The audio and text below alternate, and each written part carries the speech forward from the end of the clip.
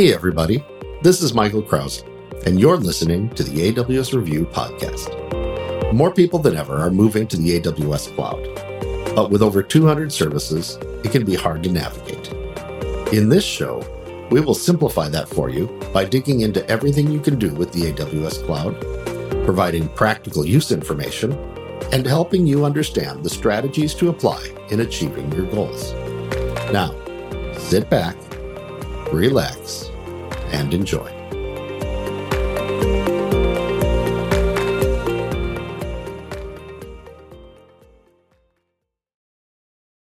Hello, and welcome to AWS Review, a weekly look at what's happening at AWS and how it may change how you do business.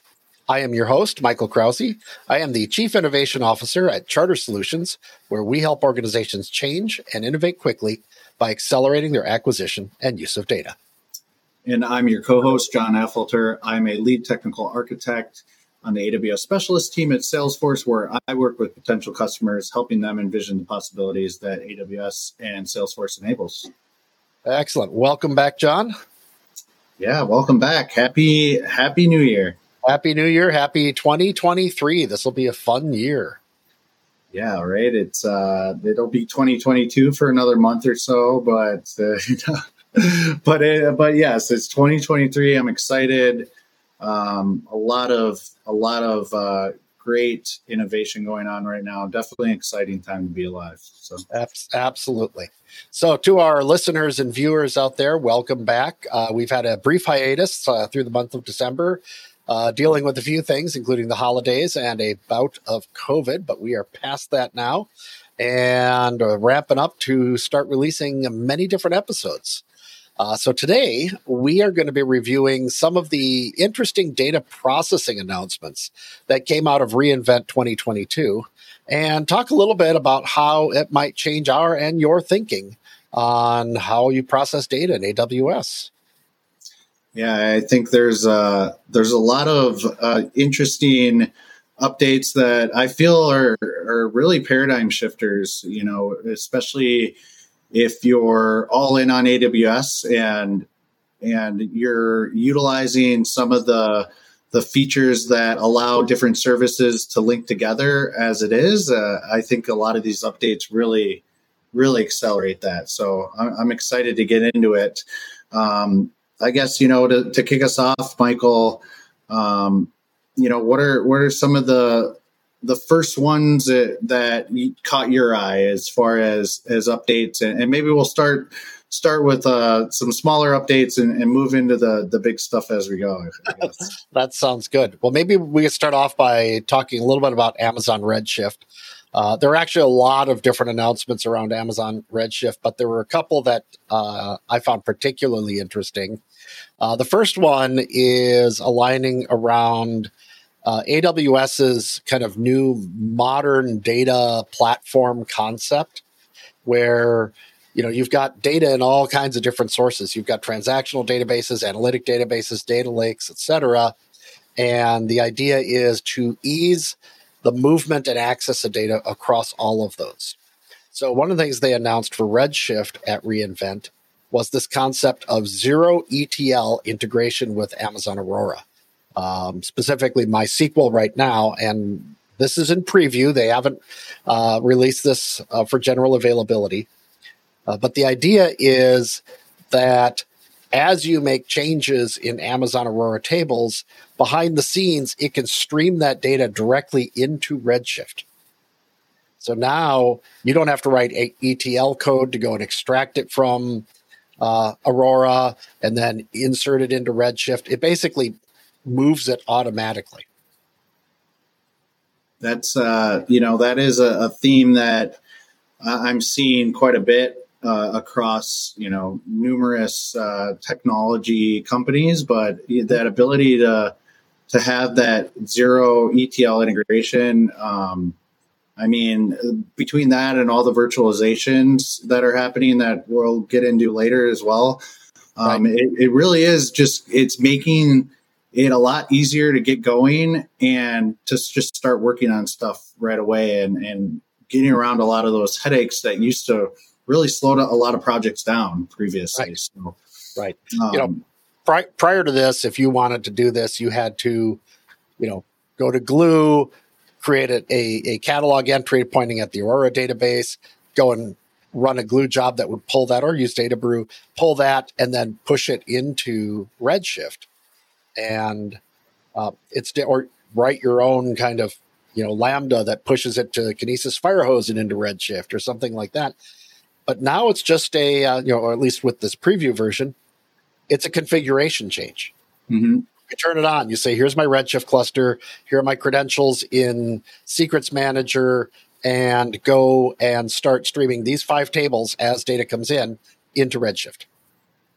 Yeah, just, right away. And I guess maybe piggybacking off that is that everything is starting to become integrated. So now they have the integration with Apache Spark and Redshift. So, that whole pipeline of what you would previously even do, obviously you don't have to think about it with the configuration stuff now, but even if you did have that already set up, there's a lot of, integrations that you don't even have to think about anymore. Yeah. And that is, I'm just thinking about just the little things that you have to do to set that up or get some of that rolling as far as setting up, let's think about data as a product and right. How you might gain or get insights from, data that might be in a lot of different places. You can move to that a lot quicker with maybe not even having to consult your data engineering team. You can just have a data scientist that can go out and start doing this. So remember the data as a product concept for an announcement we've got coming up later on. Yeah. But you're right. If you wanted like near real time today, prior to this zero ETL concept, you'd probably go with DMS, data migration service, right? Mm-hmm. And you would set something up to watch a table using change data capture and pull it in. I really have no idea what they're doing under the hood on this at this point in time. I'm wondering if they're leveraging some of the stuff they've done with DMS and built basically a serverless or on-demand DMS mechanism with a layer on top of it for configuring, Aurora MySQL to Redshift. I mean, it kind of reminds me a little bit of, they came out with Kinesis Firehose. Once Kinesis Firehose came out, I was working on a project we were using, or not Kinesis, came out with Kinesis data streams, and I was working on a project we had to get data in near real time into Redshift. So we had Lambdas that were listening to Kinesis data streams, grabbing that data, writing it to S3, and then invoking a copy command on Redshift to get that in there, right? And then they come out with Firehose, and that basically does that for you, right? So it almost feels like they've taken DMS and packaged it and wrapped it up and said, hey, now you can just configure for anything on Aurora going into Redshift. Yeah, I think that's a good inference on that. And it also is, Firehose used to go into S3, then to Redshift, and now Firehose, correct me if I'm wrong, you can just go right into Redshift. Firehose, Kafka, Redshift can now ingest streaming data through they use a materialized view concept that pulls it in with a view on top of it, which allows them to access it much more quickly than going through the bounce to S3 and then do a copy up into Redshift. Yeah, and that's just kind of eliminating these little steps that you would have to take. And I guess I'm looking at kind of our next update here, and it's kind of in the same vein, but a little more on the performance side. But having Amazon Athena for Apache Spark, and so that's an interesting. So that's an interesting melding there, Yeah, so this is interesting because the Apache Spark for Redshift is about making it easier to access Redshift data from Apache Spark. So if you're running Spark on EMR or something like that, they now have stronger integration to be able to access Redshift data. The Athena Spark announcement is about running Spark on Athena. So today, if you are running Spark, you would spin up an EMR cluster with Spark and then fire up a Jupyter notebook. Or if you're using Glue, you'd create an interactive notebook on Glue. interactive job session, which basically fires up a Jupyter notebook. But behind the scenes, they're spinning up a Spark cluster for you to run on. Mm-hmm. So this is actually through Athena, and what it does is it allows you to write PySpark code and run it in Athena. And what they're doing behind the scenes is they've basically developed a serverless Spark implementation. So when you put together something, you say, run this, when you say run it, goes and fires up basically it's written on top of the same containerization mechanism that they use for Lambdas. Firecracker, I think is the name of it. Mm-hmm. They're actually running Spark on that. And they have come up with a way to make it start in like 100 milliseconds. So no cold start issues, and nope. Then you're still serverless, and it's basically, it seems like they're building the strategy around, hey, if you're building notebooks, we still want you to utilize Athena in a way and build in these SQL queries into your notebooks. And when you're thinking about a data pipeline, let's keep you coming to Athena, where you could have just worked in a totally separate environment. Yeah. And if you think about the idea of a data analyst or data scientist who is familiar with Python and familiar with Spark and is dealing with a lot of data, the old way it'd be like I'd have to spin up this expensive cluster, then I'd have to start my notebook, and I'd be, doing all that. Today they can go, I want to go and try this other thing. So they just go into Athena, open up Athena notebook. There's all their code, make their changes, run it. It runs super fast. The spin up, spin down time is almost non-existent now relative to the old way. So it makes it much more efficient to do from an exploratory standpoint. Yep.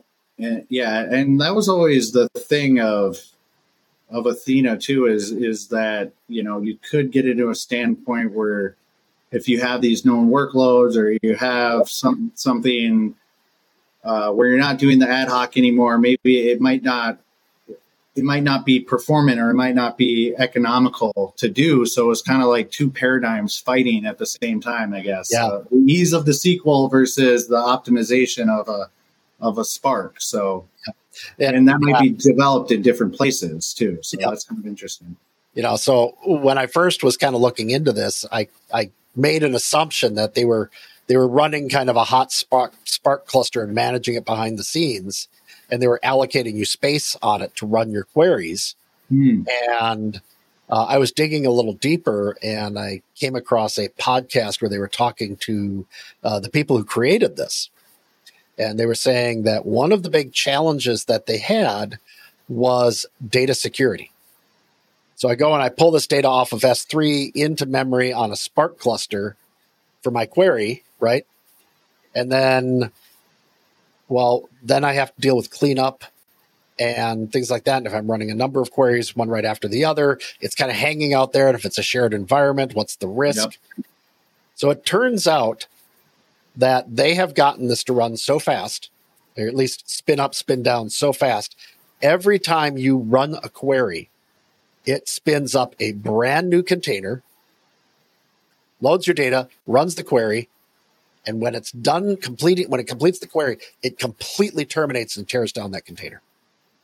So it doesn't even try to leverage the hot zone, essentially. No, it literally trashes it as soon as it's done, so there's no footprint left. That's pretty incredible, and it reminds me of a previous show where we talked about all those updates of all those different services that could spin up and spin down so much quicker. It's cool seeing it kind of reflect through the product now. So what they have done is they found I think they found a third-party tool that they've integrated and made this work. But basically what it allows you to do is take a running cluster or a running container and basically snapshot its runtime state and store that. So you basically are, rather than spinning up a brand new container and initializing, you're actually restoring a running container from a certain state. So that you create this container, it's all loaded up, has no data or anything. It's just ready for you to supply a query to it. and then they take and snapshot it. So every time you run, they basically reconstitute that snapshot, run your query, and then tear it back down again. That's how they get the speed, because they're not having to wait for, Spark to initialize and do all of this stuff. They've let it all happen and just basically grabbed a snapshot of that container in situ as it was. Yep. And it's all the rest of it is already ready to go. Yeah, and you know that they're going to be taking this, and once they prove it out, they're going to be, it's going to come over to Lambda, it's going to go to serverless Kafka, it's going to go over to other things like serverless Aurora. They're going to use the same concept to be able to say, there's cold, there's warm and hot, and we can actually store the hot. And skip all the other stuff. So imagine Java running on Lambda and being able to go and say, oh, hey, now we've got a fully initialized but uninvoked Java thing. Let's snapshot it right there. And now every time you call this Lambda, if we have to do a cold start, we're going to grab that. It's like you're getting into you're like a meta layer of distributed computing here. It's pretty incredible.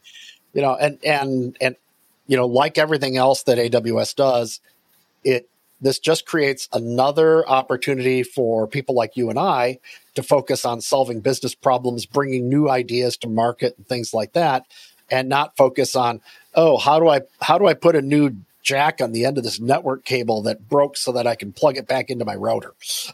Right? Yep.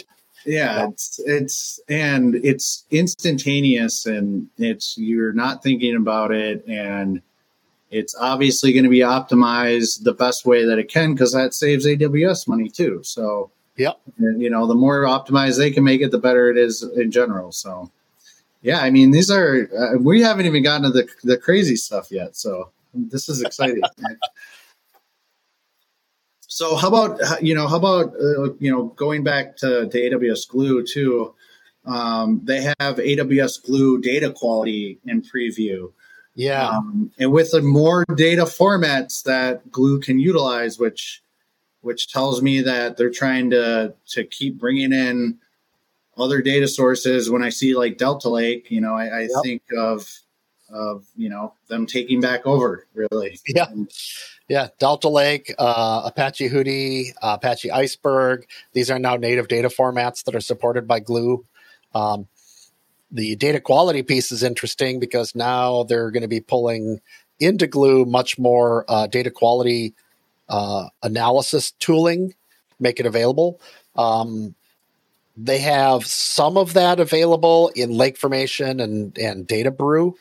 And again, I'm speculating here. I'm guessing that the data quality stuff that they're bringing into Glue comes, leans on some of the data profiling stuff that they've built into Data Brew and things like that. Plus the ML analysis that exists around, missing data, finding missing data, finding, repeats, finding stuff that statistically doesn't match, things like that, and being able to raise that up inside Glue so that as you're running your Glue jobs and doing various things, you can track and manage and do exception handling around poor quality data. Yeah, and just it's a part of the process too, and you can have it visualized, and all the other visualization tools that Glue helps with visualizing the process. I think that's that's going to be a heavily used tool in the future, and where it's kind of it's being done. It's just being done in different silos, sort of. So and I think something interesting here, which traditional data quality tools, they'll do like data profiling. They'll tell you, hey, this table is 100. Everything's this column is everything's unique, or this is the amount of stuff. And then some of them are getting into some fuzzy logic, ML type things for doing things like duplicate identification and stuff like that. One of the things they're doing with Glue data quality, forgive me here, is that they are also starting to provide recommendations for quality rules. Mm-hmm. So rather than you having to investigate and say, oh, okay, that looks to be a problem, I better write a rule around that. they will go and analyze your data and say, hey, you might want to add rules around this, this, and this. Yep. And that is that's going to be a huge value add, on all levels, from the enterprise all the way to startups, obviously. But yep. I think that if you can incorporate that with all the other advances that are coming around, like the Copilot stuff, like some of the things, some of the generative AI, essentially, yep. and have that being improved with human feedback loops. I mean, we're going to get a very crazy time here where we are like this hive mind of being able to provide good coding practices out to the masses. It's going to be crazy. The scary part is when rather than human feedback loops, we start getting AI feedback loops. Yep. Chat GPT talks to Chat GPT. Yep. And Chat GPT that with this expertise talks to this one with this expertise, and then they combine, and that's really, I think that's where we're seeing that happen on a human level too, right? We see different experts that are really good at this thing being able now to communicate with data with other people that might have called it like a different way or a different domain, or you just see it even in the evolution of data models. So I think that is we're, like I said before, we're at an exciting time to be alive right now. But yeah, I mean, granted, things are getting spooky, right? As Albert Einstein would say. So, I guess that kind of brings to the next point, and probably something that I need to do myself, is the AWS clean room. So you know what? I think that all kind of comes in together, right? Is like So here, I think I want to rearrange this. When we put the outline together, I had put that first. Let's talk about Amazon Data Zone first, just because I think we'll build off that a little bit better. And so one of the gaps that has been around in the whole kind of data tooling with Amazon is around governance. And they've had some things, right? They came out with Glue Catalog, which allowed us to, track metadata and track information about the tables. They came out with tools like Data Lake Formation, which allowed us to provide a number of things, including better security on our data lakes and stuff like that, and govern access controls.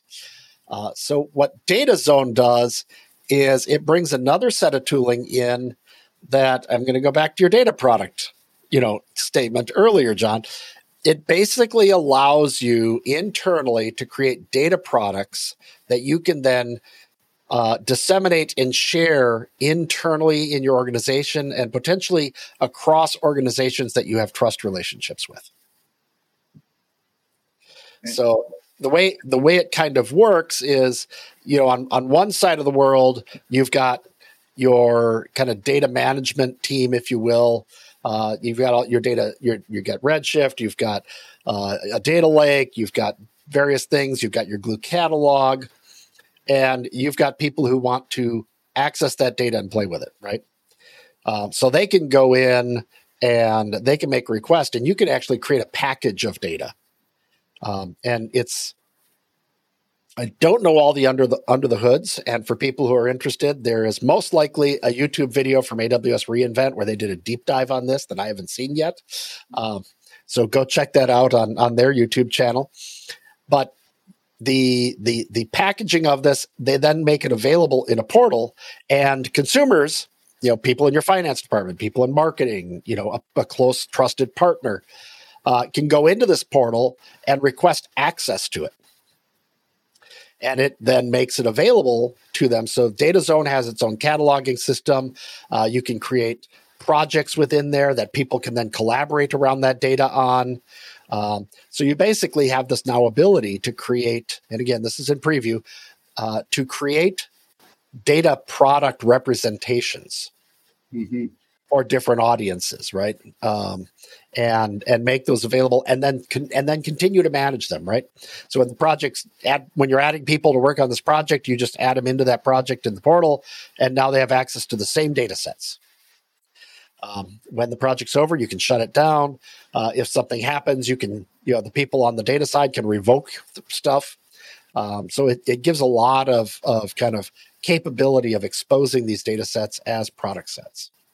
Yeah, and again, too, just having a consistency around how you're able to deploy data as a product or an insight or gathering of insights or a package of multiple files or anything. And that is something that will shift entire companies and the way they even make money, how they track budgets, how I'm just thinking the budget tracking and being able to utilize data products and really, because data science teams, it's a very ambiguous life as a data scientist, right? And now you can get to the point where you're really being able to judge data scientists on their ability to create products that moves the bottom line. So right, it's exciting and scary, I guess, for those PhDs out there.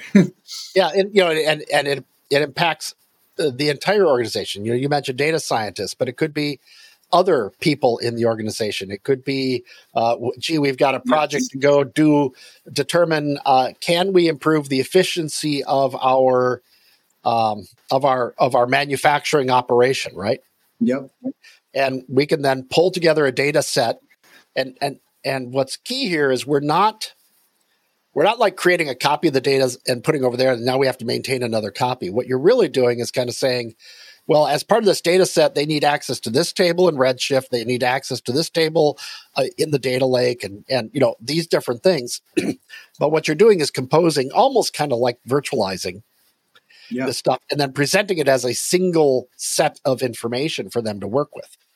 The self-service analytics buzzword has been around for a long time. And, some people are way behind it. They're well behind it. Some people poo-poo it a little bit. But the reality is the self-service concept around the use of data is critical to scalability and organizations really being able to leverage that data for competitive differentiation. Because if the analysis work is only done by data scientists or only done by data engineers and things like that, you have a bottleneck. You can only do so much, right? But a good, solid marketing person who understands marketing data and understands all of that stuff can take marketing data and do campaign analysis. How effective are my campaigns and things like that, if they have the right data available to them. So this is another step in democratizing data, making it available in an easy to use format, minimizing the amount of maintenance that needs to happen, still maintaining compliance and access control, governance around it. So this is really cool.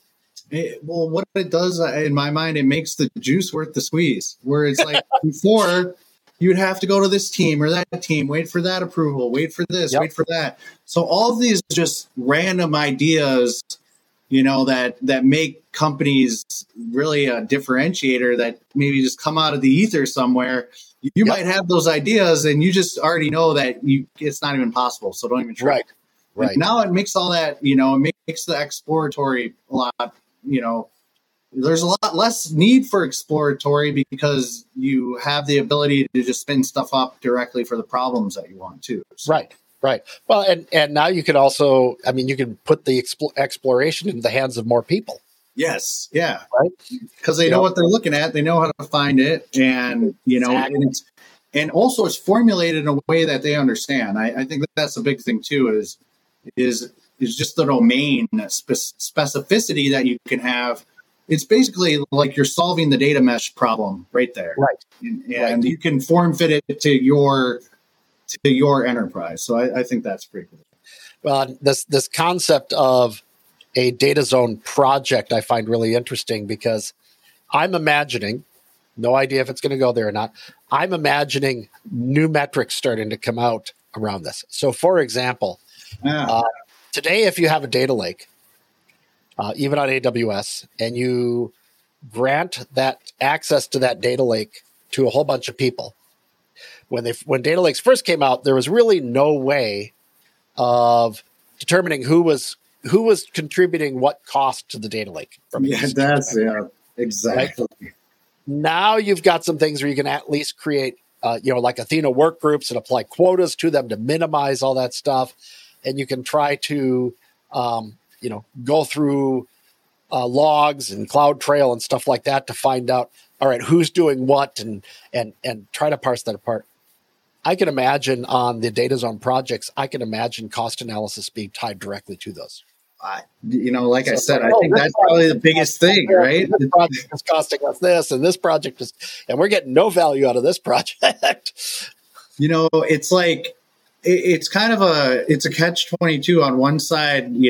Teams that are good, they're going to be able to show how good they are, and then the teams that are flying are, just, it's going to be interesting. And also, you got to think, if you're going to a team and it's not what you do, but you're having to spend all your time, making access for somebody else or doing this for somebody, that was an unseen thing before, and now everything. It's true attribution, and that's what I think is pretty powerful. So now might be a good time to segue to clean rooms. You're right. Yeah. So, I mean, clean rooms. It's like, can you have a place where you're not worrying about, moving data or having the raw data, and that's. It's something I was actually talking with a colleague today about. It was synthetic data, but also, just being able to do that without the raw data and being able to mess around. But I don't know enough about clean rooms. Maybe you can tell me a little bit more. So just we'll keep clean rooms pretty high level because it's a really cool concept. It's a niche concept as well. It's needed, but not every organization will use it. So what clean rooms do is, for example, let's say you are a large healthcare provider organization, right? And I'm a company who's doing research and trying to develop a new mechanism around improving patient outcomes. Yep. Okay. I want access to your data. I want to collaborate with you. I want access to your data about your patients, right? And I want to provide you access to the results of what I'm doing so that you can tell me the value of that to you as a provider. Yep. So are you going to take and regularly package up your data and ship it over to me? Yeah. It's not worth the squeeze. It's like, well, if we have all of the, agreements in place and everything is contractually very tight, and the lawyers have, beaten their chests over and over again about this, yes, then I will. So what clean rooms allows you to do is create a clean room, a safe zone where you can share information between your organization and another organization, while keeping tight control on your information and hiding the original raw data. So I can, so again, similar to the data zone where we're creating a data product, you're kind of creating a data product. You're setting constraints around usage, what they can get out of it, what they can do, how they can analyze it, what they can see. So it's a whole kind of, you go into this room and you then do your work and then you leave. So kind of think about, like the super secret computer rooms that aren't connected to the internet. And if you want to do some work, you have to go into that room through security, and then you can go in there and you can work on the computer that's in there and do stuff. And then when you leave, they search you to make sure you don't have any data. Yep. So that's effectively what these clean rooms are doing, is they're providing that kind of isolated, secure environment around the data where we can get in there and collaborate together, but we can't take each other's data out, and we can control what each other can see of our data. Yeah. Yep. And that's the thing too, is that you're only you only want to go into that room to get that insight anyways. So just all I need is that one insight. I don't need everything else connected to it. So that's right. That, so you can see why I say that's a little bit of it's a niche solution. Not every listener or viewer out there are going to be, oh yeah, we need clean rooms.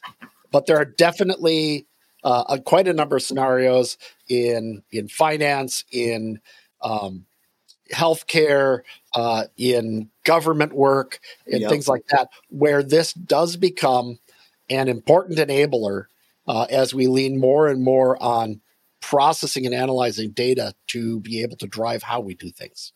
Yeah, no, I what I think of is large companies that do a couple of different things, or like a pharma company that does research and clinical studies and patient care, and that's all connected with the same information that they need. So, right, just going through any research company that has to go from research to something where they're serving a customer, that's also another one.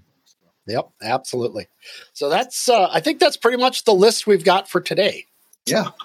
I think, quite a list, a lot of paradigm shifters. I'm really excited to see, as things start to come out of preview, how it's impacting customers on an enterprise level. I think there's a lot here. It's a lot of this is in preview, but it's good for people to know what's coming down the line and directionally where things are going, so that as we are looking at the decisions we're making today, be able to set ourselves up to be adaptable, to take advantage of the things that are coming. Yep. And but we need to be adaptable.